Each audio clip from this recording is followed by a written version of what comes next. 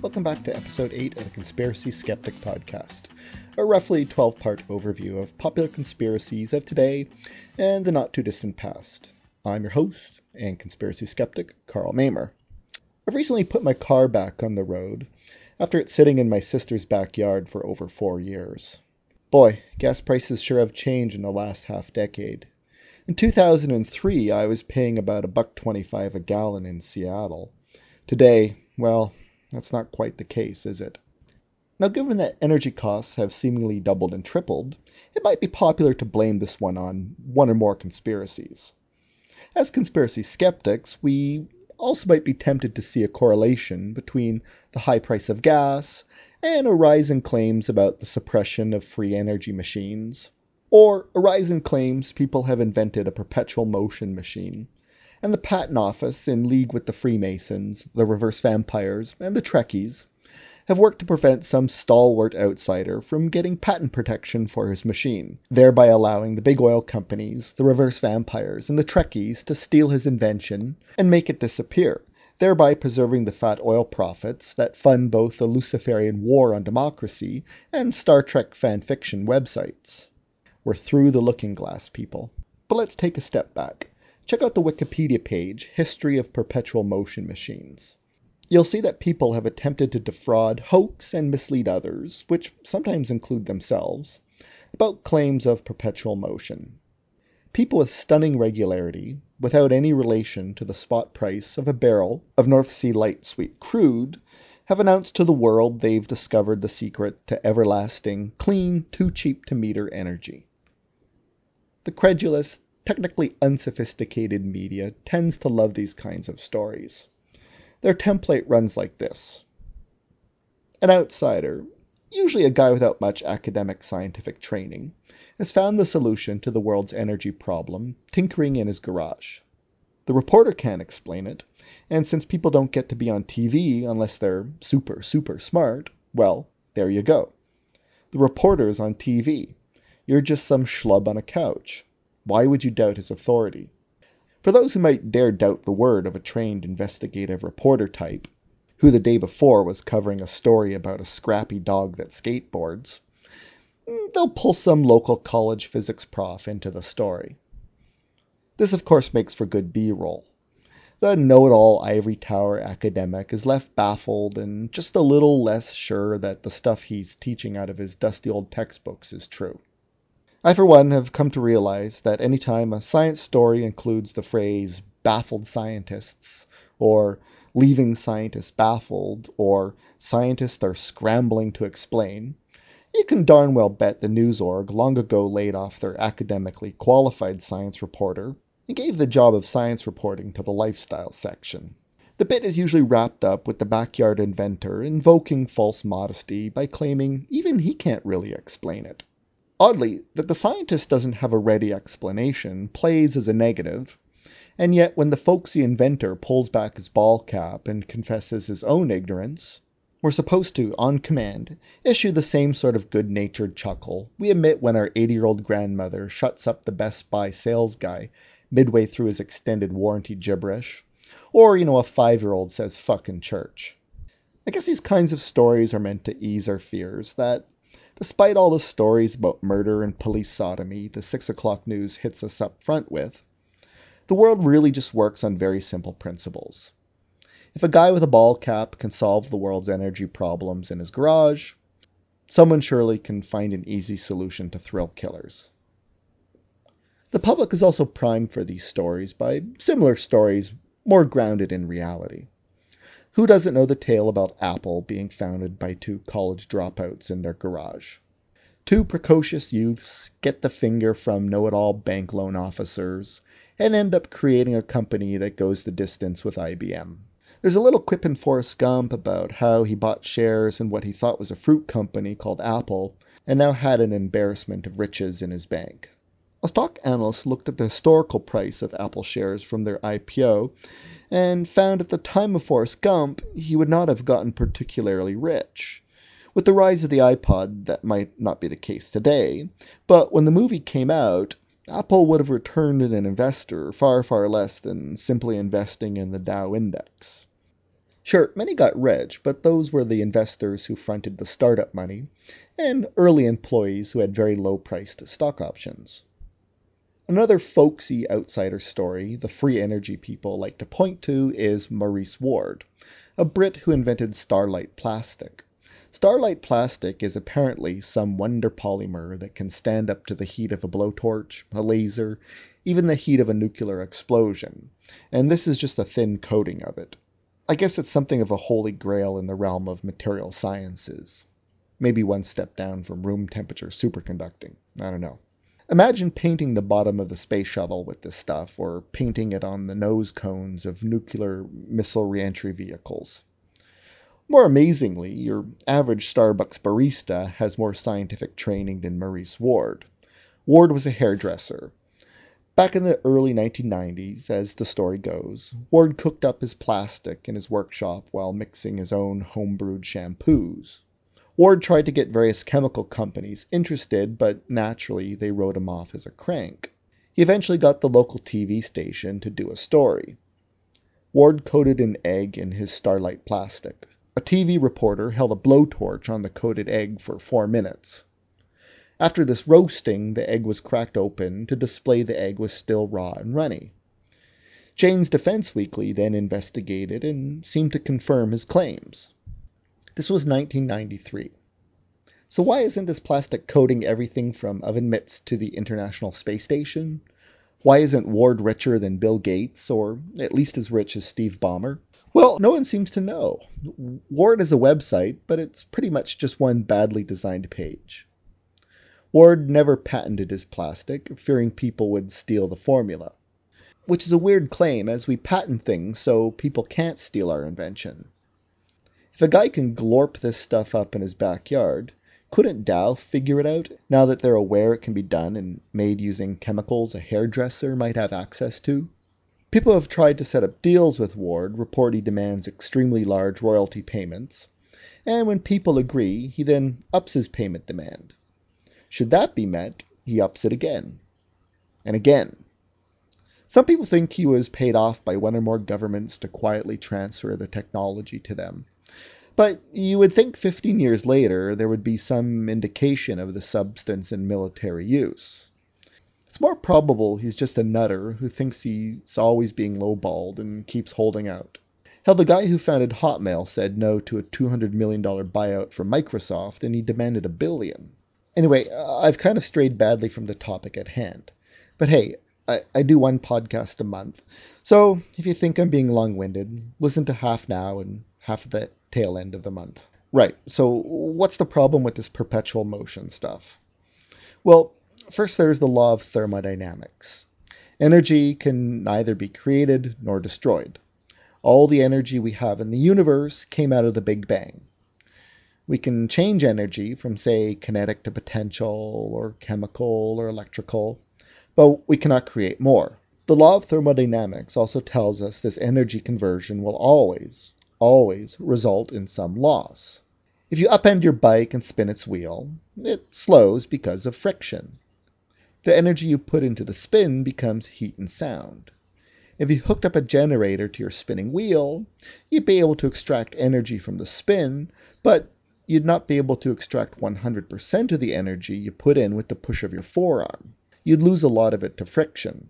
Now, all the energy we use in the real world comes from the fact that energy has been conveniently stored for us, and we can release the stored energy with a much smaller input of energy.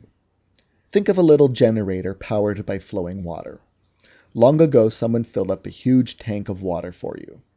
You can tap that energy by expending a rather small amount of energy. Namely, you expend the energy to open a valve and let the water flow. The water flows out and it turns your little generator. But eventually the water runs out. If you wish to use your system to generate more electricity, you now need to expend energy to refill the tank. Guess what? You're going to expend more energy filling that tank than you're going to get out of it. Alright, but what if you had the brilliant idea of using the generator to repump the water back into the tank? Laying aside the fact you're going to lose some of the water to evaporation, the generator is also creating heat and noise as it spins. you'll lose energy to the heat and noise created by the generator. You really can't win. So, oil is much the same way as our pre-filled water tank. Millions of years ago, the sun and geological forces were kind enough to store up loads and loads of energy in the form of oil. The small input of energy breaks the chemical bonds in oil, and we get heat. We're hooked on oil and gas because it's easy to break the chemical bonds and release a lot of stored energy, just as it's easy to flip a valve and release the stored energy in a water tank. At the end of the day, all energy we use requires us to burn up something that previously stored energy.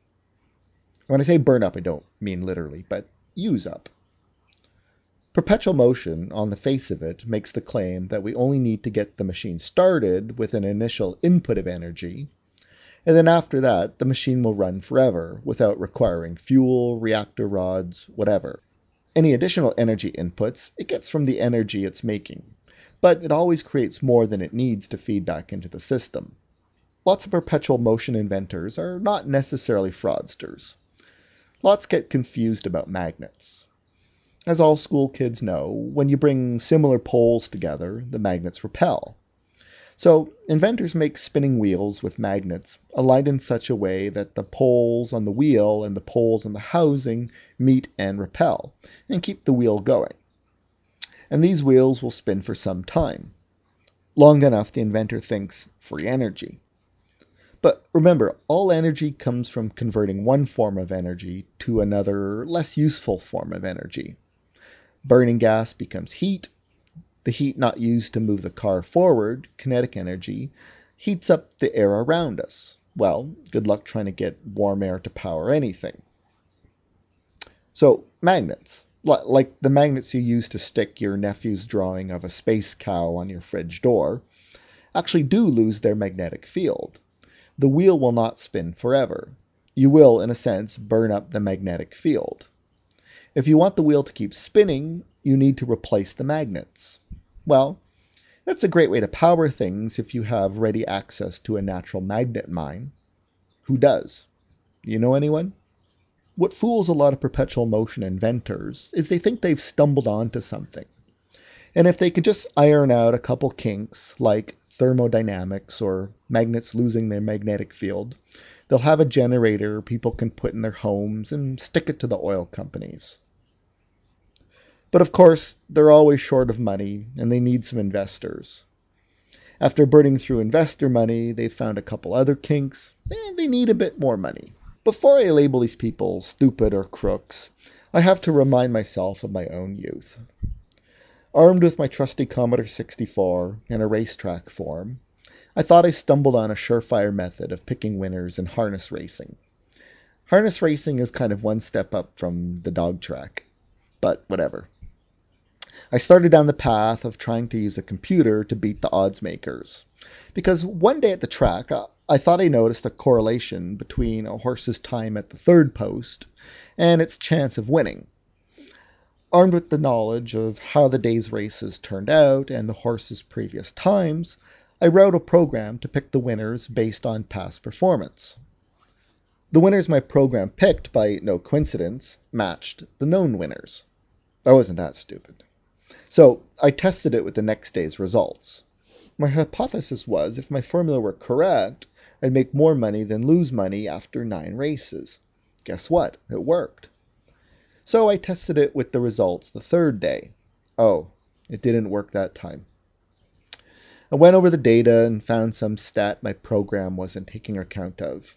So I threw that into the calc and again made the program pick the known winners for that day. I tested this new formula and got decent results the 4th day. So I tested the 5th day, and this time I would have lost my shirt.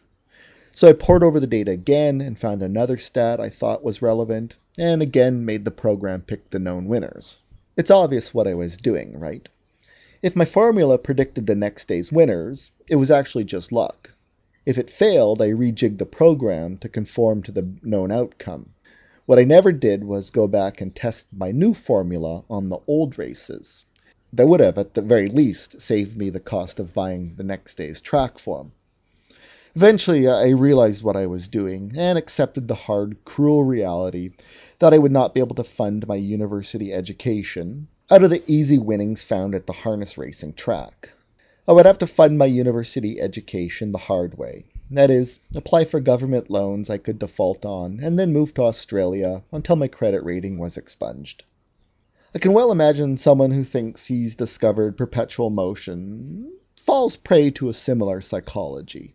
He keeps trying to patch up what he thinks is some new minor engineering problem without realizing he's borrowing from the other side of the equation. But since he already balanced that side of the equation in a previous iteration, he doesn't check to see if it's still balanced in the new iteration. Now, many people subscribe to conspiracy theories because it sort of collects up a bunch of random nebulous threats and presents one solid target. One big fire to put out is psychologically more appealing than 100 little fires. There's a great experiment in psychology where people are told about two diseases. Each kills 500 people a year. You have control of a budget. You can spend it on eliminating disease A or disease B, or you can spend it on reducing the death toll of both A and B by 50%. The end result is, no matter what you choose, 500 die a year instead of 1,000. The large majority of people prefer to eliminate one disease in total instead of merely reducing the death toll of both by half. Ultimately, people just like having less crap to worry about. So, the upshot of people latching onto conspiracy theories is it gives them a sense like, if we just got together and had a show in Grandma's barn, we could bring the conspiracy to its knees. But we're just waiting for someone to lead us. But that person will emerge real soon now. Trust me. An oft-repeated urban legend / conspiracy story you hear a lot about is some undated, unreferenced claim about a guy who invented a car engine that got 200 miles to the gallon, and he was variously bought out by Big Oil and his machine was trashed, or the inventor and his family were threatened into silence. The problem with this story is a bit like the problems with the cure for cancer conspiracy theory. First, like the cure for cancer conspiracy, this story has been kicking around since, well, at least the 70s. That's when I first heard it. Surely, in all that time, others would have stumbled on the engine design. One of the big problems in writing the history of a modern invention is you really have to split hairs deciding who the actual inventor is. Many people roughly invent the same thing, be it a car, airplane, phone, TV, or radio. It frequently comes down to who added the specific dongle that truly made it into a commercially viable product. It seems to me there are many nations full of smart people, nations that are not in thrall of Big Oil. Wouldn't Korea or Japan or France or Germany seize upon such an engine? Why wouldn't the car companies themselves be friendly to such an engine? Don't car companies fight tooth and nail government regulations that require addition of safety devices that raise the price of a car? Seems to me anything that would lower the cost of owning a car would be a sellable feature. And while some people like the status of a 8-cylinder SUX 6000 that burns up road and gas in equal proportion, there are other industries that don't factor in such status. The trucking industry sure would like to reduce fuel costs, regardless of the price of fuel. Makers of farming equipment, makers of aircraft, makers of backup generators, they would all be interested. The American Army would like to stop having to move so much fuel up to the front lines to gas up tanks. You would think over the last 30 years, someone else would stumble upon the secret of a 200 mile per gallon engine. And why do we treat car companies like a monolith, just as the cure for cancer people treat pharma companies like a monolith? Setting aside for a moment a Japanese or Korean car company could introduce a 200 mile per gallon car and instantly capture market share, why wouldn't, number 3 automaker Chrysler do it domestically? I mean, each company is always trying to introduce a more convenient cup holder than the next guy. Why not introduce the ultimate convenience, not having to fill up every week? Wouldn't it be great if you could fill your tank once a month? GM spent hundreds of millions of dollars buying Daewoo so they could add a line of small, fuel-efficient cars to their product offering. GM bought Daewoo just to get cars with marginally better fuel economy, say an extra 10 or 15 miles per gallon, over what they were making domestically. If GM was going to go to all that trouble, why not do something as simple as develop or buy the 200 mile per gallon engine technology? It's 30-year-old technology. Must be pretty simple to make these days, right? And how did Big Oil even get wind of it? Did the maker of the 200 mile per gallon engine first approach Standard Oil? Wouldn't he have first approached automakers? Anyway, it's beyond me why car companies wouldn't be interested in engine design that would get 200 miles per gallon. Car companies don't appear to be owned by oil interests. If car companies were in the pocket of oil interests, why then do they design cars to run on the cheapest fuel at the pumps, namely regular unleaded? Why not introduce more cars that run on premium unleaded? They won't because people simply wouldn't buy them. Certainly, a lot of uninformed idiots fill up on premium gas. Now here's what I think is a real conspiracy, a conspiracy of silence, that no one is really going out of their way to tell you most cars not only don't need high-octane premium gas, but they get no performance boost from such gasoline in the first place. Some people happily pump vastly more expensive premium into their four-cylinder Ford thinking it will give the car more zip or better acceleration. The oil companies have only been too happy to reinforce this idea in their advertising. Well, just like cigarette makers reinforce the image that if you smoke, you can also rappel down cliffs. But at the end of the day, there are plenty of websites out there that will tell you the straight story. They're not being sued or bought up by the oil companies. Even your car's handbook says someplace that your car is designed to run perfectly well on regular unleaded. Of course, no one actually ever reads the car's handbook. And given today's gas prices and flat automotive sales, wouldn't you mothball your 30 mile per gallon car and buy a 200 mile per gallon car? I mean, the record companies try to change formats on us once a decade, hoping we rebuy our record collections. First LPs, then 8-tracks, then tapes, then CDs, now DVDs and MP3s. And consider the diesel engine. The major automakers make cars with diesel engines. These engines don't burn gas, but oil. Many different kinds of oils, like peanut oil or vegetable oil. These engines have always been opportunities to break any monopoly the oil companies have. Actually, some people think the inventor of the diesel engine, Rudolf Diesel, was bumped off by the oil interests because of that. Diesel himself preferred to call his engine an oil engine and believed his engine should properly be powered by oil derived from third world agriculture. Diesel also died under what some think were mysterious circumstances. On a boat crossing the English Channel, he fell overboard and drowned. No one saw him fall into the water. Most people assume it was suicide. Diesel was depressed and bankrupt. The conspiracy mongers think he was bumped off by oil interests. And here we might have the origins of stories about oil companies threatening the inventor of a 200 mile per gallon engine. Another talking point the free energy conspiracy mongers like to bring up is how cold fusion has been suppressed. I'm sure most of my gentle listeners are familiar with this bit of science by press conference that took place in the late 80s. Two chemists named Pons and Fleischmann thought they were seeing fusion take place in their desktop test tubes. While some people could repeat their experiments, many others failed. Many physicists were quite skeptical, as fusion should have produced neutrons. You can't have fusion truly taking place without these neutron byproducts. In answer to their critics, cold fusion proponents set up a neutron detector and claimed they were indeed seeing them. Now, here's a small problem free energy claims all share. The inventors might be measuring something other than what they think they're measuring. When you're dealing with small tabletop apparatus, the effects you're trying to measure may be very, very, very small, just at the edge of detectability. So what one is trying to measure might be equally explained by error or a natural source. In the example of cold fusion producing neutrons, one is to remember the sun is pelting us with these little buggers all the time. If the level of neutrons you're trying to detect is not much different from that which you're getting from the sun, the background, then your experiment decides nothing.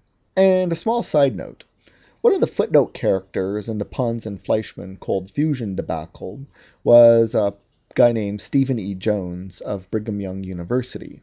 Jones peer-reviewed a grant application by Pons and Fleischmann. Those who follow the 9/11 debate will recognize Jones as one of the founders of the Scholars for Truth. Jones himself in the 80s was researching cold fusion, although not the cold fusion of Pons and Fleischmann.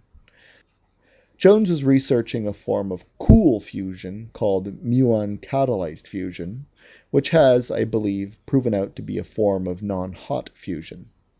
However, from the get-go, pretty much everyone agreed muon-catalyzed fusion was not a practical way to generate energy, as it required vast amounts of energy inputs. Although Jones seems to have gone off the deep end at the end of his career with his 9/11 stuff and claims he's detected bomb material in World Trade Center dust, in the cold fusion debacle, Jones always seemed to be the moral center of the story. Dr. Novella from the Skeptic's Guide to the Universe podcast noted this phenomenon of respectable scientists jumping into psychic research and the like near the end of their careers. He explained the psychology like this. You got a respectable scientist who never quite achieves the great breakthroughs, but has proven himself to be otherwise competent, suddenly sees the totality of his career as being solidly dead average. He wants to leave a big mark in the world of science in the twilight of his career, so he decides woo is the way to go. Anyway, the conspiracy mongers explain away things like a lack of reliable repeatability and decades now of zero interest in cold fusion as a result of 1. Oil company suppression, of course. 2. Researchers in the hot fusion industry don't want to lose their massive grants. 3. Pons and Fleischmann were chemists and were trying to edge out the physics community. 4. Those reverse vampires and Trekkies. To point 2, researchers afraid of losing grants, I always think this is a funny claim, and one behind many other conspiracies. NASA scientists would be out of jobs if they revealed evidence of space aliens. If one were to discover an easy way of generating fusion energy, do you think that would be the end of scientific research? No. The hot fusion guys would all get grants to study cold fusion. Cheap energy means wealth. Wealth means loads of money for science. Just because you study fusion doesn't mean you can't do other kinds of science. Ever know an unemployed PhD with lots of experience in nuclear physics? To point 3, there is indeed a lot of academic rivalry, but most scientists realize modern science encompasses many disciplines, and you need to deal with people outside your field. No one has all the pieces of the puzzle. There was a great example of this by the guys who discovered the buckyball form of carbon. They found what they thought was an amazing structure new to science. It was a carbon sphere made up of pentagons and hexagons. The discoverers wanted to check to make sure they had something novel, so they called a prof in the math department and began describing it. The math prof sort of let them talk, and then began his explanation. Yes, this is a well-known structure in math. I could give you a lot of complicated math to define it, but let me make it simple for you. You've discovered the soccer ball. To point 4, the reverse vampires and Trekkies are confounding cold fusion. Well, let me say the Trekkies play hardball. You don't want to go toe-to-toe with these bastards. And they have bought my silence. And to point 1, oil company suppression. Well, again, I gotta note Japan is not overly blessed with oil reserves, and their manufacturing sector is kind of facing stiff competition from China. If Japan could power its industry with cheap electricity courtesy of cold fusion, wouldn't it? If reports are to be believed, Japanese academics and industry have been researching cold fusion since the late 80s. You're telling me a couple chemistry profs can do it on a tabletop in their lab, but Hitachi and Toyota can't get results, and if they get results, can't exploit it for commercial gain? There are many industries, even in North America, that are highly dependent upon vast amounts of electricity. The aluminum industry comes to mind. Does big oil control the aluminum industry? Now, some people like to point to GM's supposed destruction of the public transit industry in LA as an example of the long reach of the auto industry and their ability to destroy viable competition. The story goes like this. In the 1920s and 1930s, LA had one of the best public transit systems in the world. Streetcar lines ran everywhere. And then GM came in, bought up the streetcar company, and summarily closed it down, forcing people to buy cars, preferably GM cars. Now, I noticed Microsoft's Expedia and other sites like Travelocity are destroying the travel agent industry. Why do you suppose this is? It's certainly not a conspiracy. Booking your travel online versus going to a travel agent is seen as more convenient. New inventions that offer greater convenience tend to destroy older industries that offer less convenience. A car is very convenient.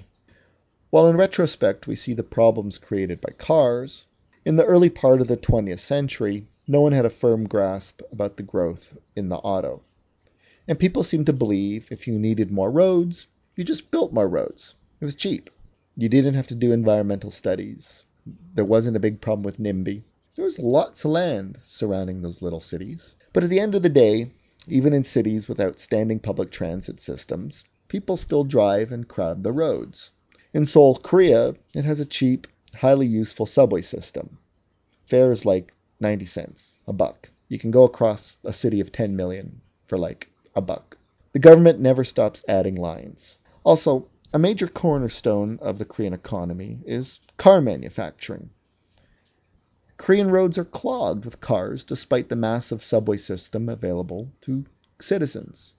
You just can't get around the convenience factor of a car. Most transit companies these days need massive government subsidies. Why are we to think a privately owned public transit company would manage to stay in business at any time when competing with cars? Why blame GM for the demise? Okay, GM bought an interest in public transit companies, but its interest was not a controlling interest, and it was fully in keeping with GM's core business. See, GM made buses. Wouldn't GM see the future of public transit as moving from streetcars to buses? Buses can drive around construction. If you want to introduce a new route, you don't have to lay rail and electric lines. And finally, transit companies were already transitioning to buses. If you were a transit company, wouldn't you buy the buses made by one of your major stockholders? Now what's amazing is people spin massive, elaborate conspiracy theories instead of invoking Occam's razor, and the rather simple explanation that free energy devices simply don't work. Last year we were treated to a rather amusing failure of the much ballyhooed Storn's Orbo free energy machine. Storn, this Irish company, apparently started life as a .com in 2000, which puts it a little late in the .com game. After the .com bust, Storn apparently moved into developing kinetic energy machines. You know, like self-winding watches. That sort of thing. But bigger. Somewhere along the line, Storn decided it had discovered the secret to perpetual motion with its Orbo device. It ran an expensive ad in The Economist claiming it had developed a perpetual motion machine, and several unnamed scientists had already verified their claims. Storn invited more scientists to submit their names for a special panel that would verify once and for all that Orbo was indeed a perpetual motion machine. Storn claimed to have selected the panel, and the testing would be completed by the end of 2007. I will remind my gentle listeners we're well into 2008. On July 4, 2007, Storn was to set up a live display of a working model of the Orbo, but the demo was cancelled. It claimed the light shining on it heated it up too much. I will remind you, Storm boldly proclaimed the Orbo could be used to power a passenger jet. It's a wonder how one can power a jet in the harsh upper atmosphere when simple track lighting will knock out your generator. Anyway, Storm has been terribly silent since then. Their website has a press release from a few months ago about a speech given at or near their office, but nothing in the speech mentioned Orbo or perpetual motion. From most reports, the principals at this company sincerely believe they created a free energy machine.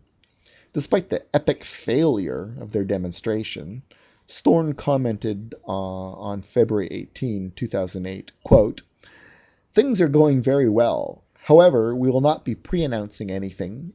When we launch, everyone will know at the same time." End quote. Just as the baffled scientist is a necessary part of any good free energy story, promises about concrete results or a production model for sale soon is another important part of the free energy story template. Storm has not given up the ghost. Just hang on. Something is coming in the near future. It's curious, in 200 years of claims of perpetual motion, no one has ever sold a single device. I mean, they're happy to sell shares in their company, always with the promise that if they just had an extra $10,000, ... Sure, you might argue Big Oil is trying to destroy their business, but Big Oil sure never seems to stop anyone from investing in free energy machines.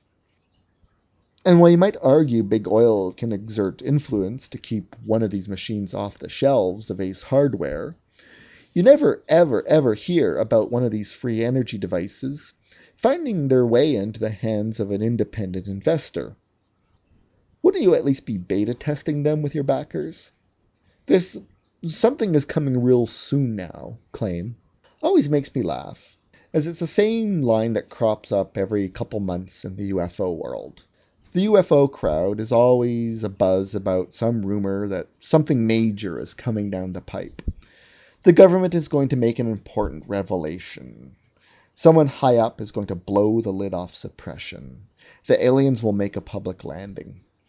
I've seen this claim crop up regularly in the hoary old days of Usenet, and I saw it crop up again when that Face on Mars guy claimed he was about to conduct a major press conference that would blow the lid on hidden evidence of Cylons on the moon. It just never stops.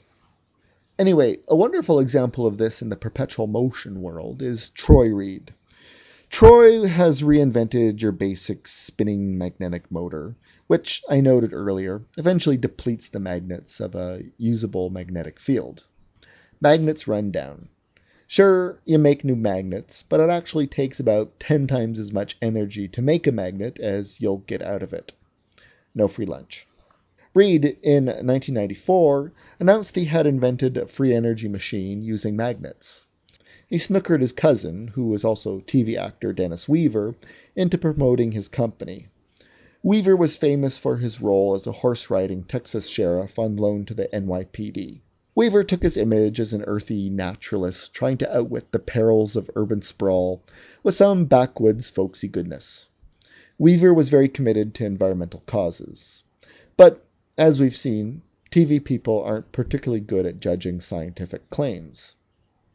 Reed took a lot in investor money and performed a lot of flashy demonstrations. In one gimmick, he drove a car across America, supposedly powered by his perpetual motion magnets. Of course, no one skeptical was allowed to examine the car. A photo of the car shows it curiously heavy in the back. One critic noted it was probably because the back was weighed down by batteries. This flashy demonstration came with a claim that a production model would be available in the following year. I remind you that demo took place in 1995. Reed's eventual fallback position was that his wife divorced him and, well, until all the legal stuff with his ex-wife was sorted out, his engine would have to wait. Again, there's always something, isn't there? Even when the vast Big Oil conspiracy isn't trying to destroy their invention, their Promethean-like plans are always confounded by the most prosaic of things, be it studio lights or the red tape of a complicated divorce. Despite claims by Reed through the 1990s that he had achieved perpetual motion, He eventually admitted he had not. But, hold tight. Once some paperwork is pushed through, or a bit more capital is raised, or some minor glitch is smoothed out, we'll be basking in the warm glow of free perpetual energy. Reed's car demo is also reminiscent of the resurgence of water cars. Who doesn't, when pumping gas, wish you could power your car on simple water? The recent yammer about a hydrogen economy has given these water cars new street cred. Anyway, it works like this. The crafty inventor fills up a car full of water, and sure enough, the engine roars to life. Much science-y sounding gobbledygook reveals in essence the car uses the battery to perform electrolysis on the water, creating hydrogen and oxygen. We've all done this experiment in high school chemistry class. You fill up a test tube full of your freed hydrogen, and boom, you make a nice little bang. So what keeps the battery charged? Well, hey, what keeps the battery charged in your car? Right, a running car charges the battery. Makes sense to a local newspaper reporter. That's a wrap. But wait, it takes a lot of energy to free hydrogen atoms from their bonds with the oxygen atom. The pop you get burning the hydrogen does not provide enough energy to power a car and keep the battery fully charged. You're borrowing from Peter to pay Paul. What you're doing is taking energy out of the battery and then returning a percentage of that energy back to the battery. The system might keep the car going longer than a TV reporter would expect, but it's no solution.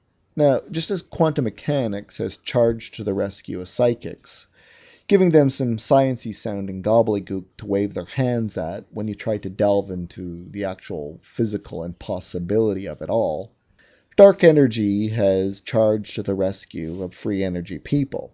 See, there's all this energy out there in the vacuum of space, and it's being created spontaneously, and it's powering the universe apart. My free energy device is tapping into that. Well, no. In the vast vacuum of space, quantum mechanics dictates that particles would be popping into existence, but then immediately destroying themselves. This is theoretically what's behind dark energy, but this effect is only measurable across vast distances of space. If one subatomic particle is being popped into and out of existence per cubic light year, you're going to need a pretty big vacuum tank to power a car. Now, no talk about free energy devices would be complete without a small foray into anti-gravity. The problem I see with anti-gravity is that the Earth is moving us along with it at the speed of 1,000 miles per hour. Gravity rather kindly keeps us tethered to the Earth.